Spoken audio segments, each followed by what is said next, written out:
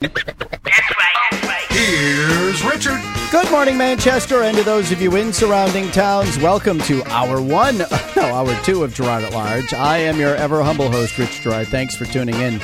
You can find us online at GirardAtLarge.com, and you can find us on Facebook and Twitter. Also at Girard at Large, where we encourage you to like us and to follow us because we just want to be loved. All right, this segment brought to us by Manchester Mayor Ted Gatsas. He says Manchester is undergoing a renaissance, and he has crafted a 12-point plan to harness that energy. Among the 12 points, we'll mention some we don't mention terribly often. Charter changes to address conflict of interest, ending the practice of taxpayer-funded health insurance for elected officials, investing in improving our parks and public spaces, responsible energy solutions, and continuing, Manchester's path to a thriving economy. Learn more at Girard at Large at Gatsas, tedgatsas.com/plan. That's tedgatsas.com/plan. All right, so we kind of previewed it toward the end of the last segment, but Erica Connors and Hassan Essa, which, by the way, is not his full and complete name. I'd have to look at it, but I saw it in my kid's yearbook because he just graduated a year or two ago from West High School, and my kids are my son's in his fourth year at West, my daughter's in her third, and my other daughter's in her first. So it's Abdul, I think it's Abdul Al-Hassan Essa. I forget the actual full name, but he is not he's not going by his full name. And I don't know why, but he's not going by his full name.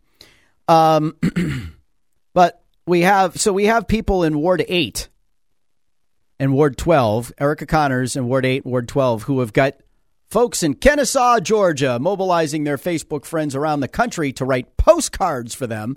And I'll send Josh pictures of the postcards because they've been so thoughtfully posted on social media, urging people, handwritten postcards, making it look like your neighbors right here in Manchester are voting for Erica and encouraging you to do the same. Same with Hassan Essa in Ward 12, with people praising Tony the Democrat who runs this thing for bringing all these, quote, wonderful candidates to their attention to support.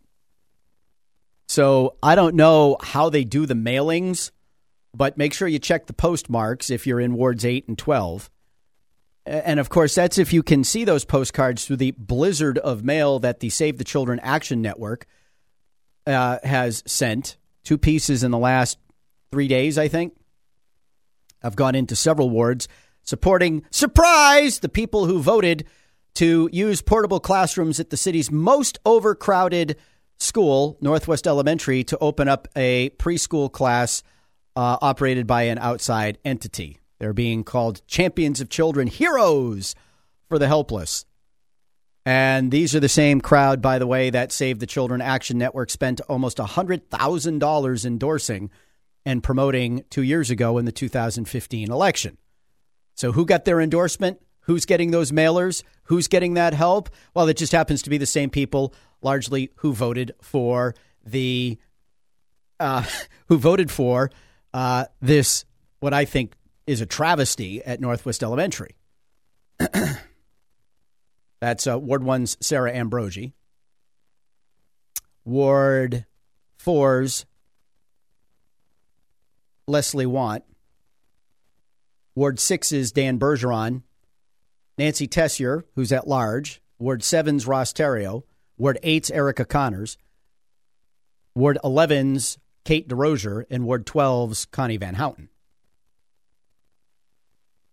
There were some other members of the board who voted for it because they think preschool is great.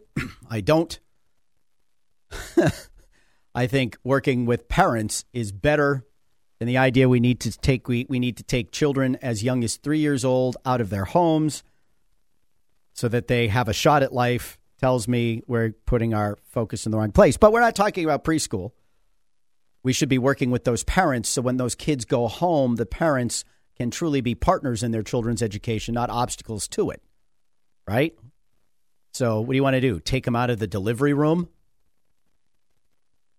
and hold them till they're 21 years old? Give the parents visitation rights at lunchtime and recess? Anyway, so we're talking about campaigning. So when you get those postcards with Erica Connors and Hassan Essa's smiling faces on them, with people who you think are your excited friends and neighbors, just know that they're your excited friends and neighbors in Kennesaw, Georgia, and wherever else it is they happen to be writing their articles from, and know that it is not all that it appears to be. So, but I digress. The union leader this week is publishing the answers to the questions it has asked candidates. And let me see. Here's wards 1, 2, and 3. We'll spend some time going through them, and we'll try to hit the high spots. And I remind you that the Concerned Taxpayers of Manchester has made endorsements based on its surveys of the candidates, which were remarkably similar to the ones that the union leader did. And you can find the answers from those who bothered to answer at concernedtaxpayersofmanchester.com, and you can find their endorsements there. So in wards 1, 2, and 3, here we go. Here are the questions that were asked. Would you ever vote to override the city tax cap? If so, under what circumstances? Do you support eliminating health benefits for the part-time members of the Board of Mayor and Aldermen? Is there anything the city could do to better combat the opioid abuse? Would you support adopting a charter amendment that creates a deterrent for violating the city charter by changing how members of the Board of Aldermen are referred to the City Conduct Committee? And what current contract, when current contracts expire, would you support replacing the Yarger-Decker salary index for city employees with something more equitable to both taxpayers and employees? Why or why not? School board, do you pledge to send a budget request to the city alderman that stays under the tax cap? Do you support eliminating health benefits for part-time members of the Board of School Committee? Do you support redistricting efforts that redraw lines for schools across the city? And what is the top issue facing city schools, and what will you do to address it? So let's go on to those questions. Kavanaugh. I will always work to respect fellow taxpayers and the tax cap while working to ensure that Manchester's families have access to high-quality education system and that our community's safety is not compromised. I didn't hear an answer to the tax cap question there. Chris Stewart, no. We need to live within our means. I do not support a tax cap override to fund salary increases for city and school district employees under the current system. We have some outstanding, hardworking public servants in this city, but Yarger-Decker, the salary formula for city paid, developed almost 2 decades ago that provides automatic pay increases just for showing up to work, not based on merit, is unsustainable. It has crippled the budget and finances of our city. As alderman, I will work with all sides, including the unions, to bring a long-term solution to this issue once and for all. Well, he answered multiple questions there, didn't he? But no, he does not support a tax cap override. On the question of benefits, Kavanaugh says, I have benefits through my employer, but would support keeping them for people who need them. Stewart, who has taken the benefits in the past as a school board member, says, yes, he supports. And what was the question? I want to make sure we get the question right. The question was, do you support eliminating health benefits for part-time members of the board? I loved Erica Connor's answer to that question on the taxpayers. She said, yes, she did.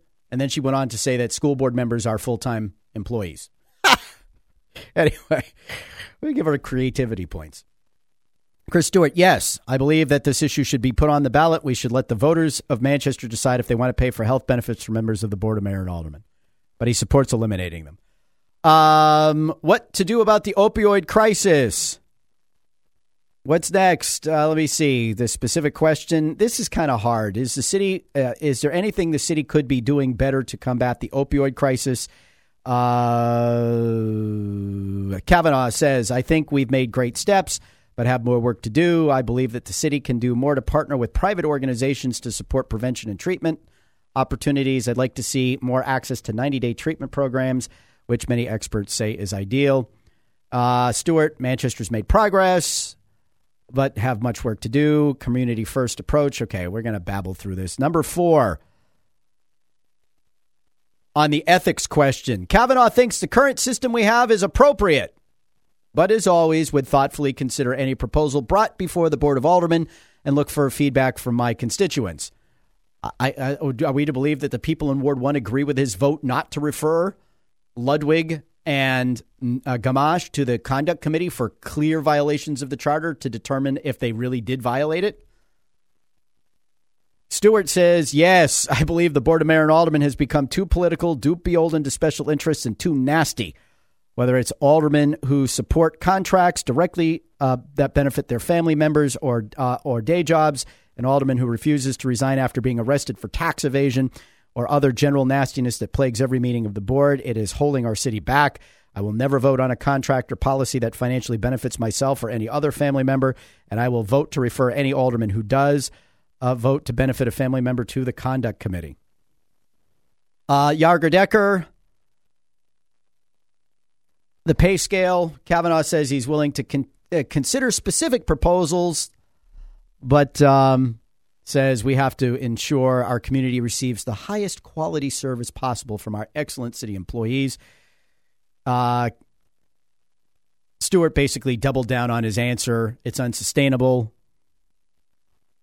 And with 165 city employees being paid more than $100,000 a year, without counting the tens of thousands of dollars in additional health and retirement benefits, it needs to be brought to heel. All right. I love this on the school board. Sarah Ambrogi pledges to continue supporting the practice of the school board over the last years, namely to provide aldermen with a tax cap budget and a needs budget. So she's not willing to live within the tax cap.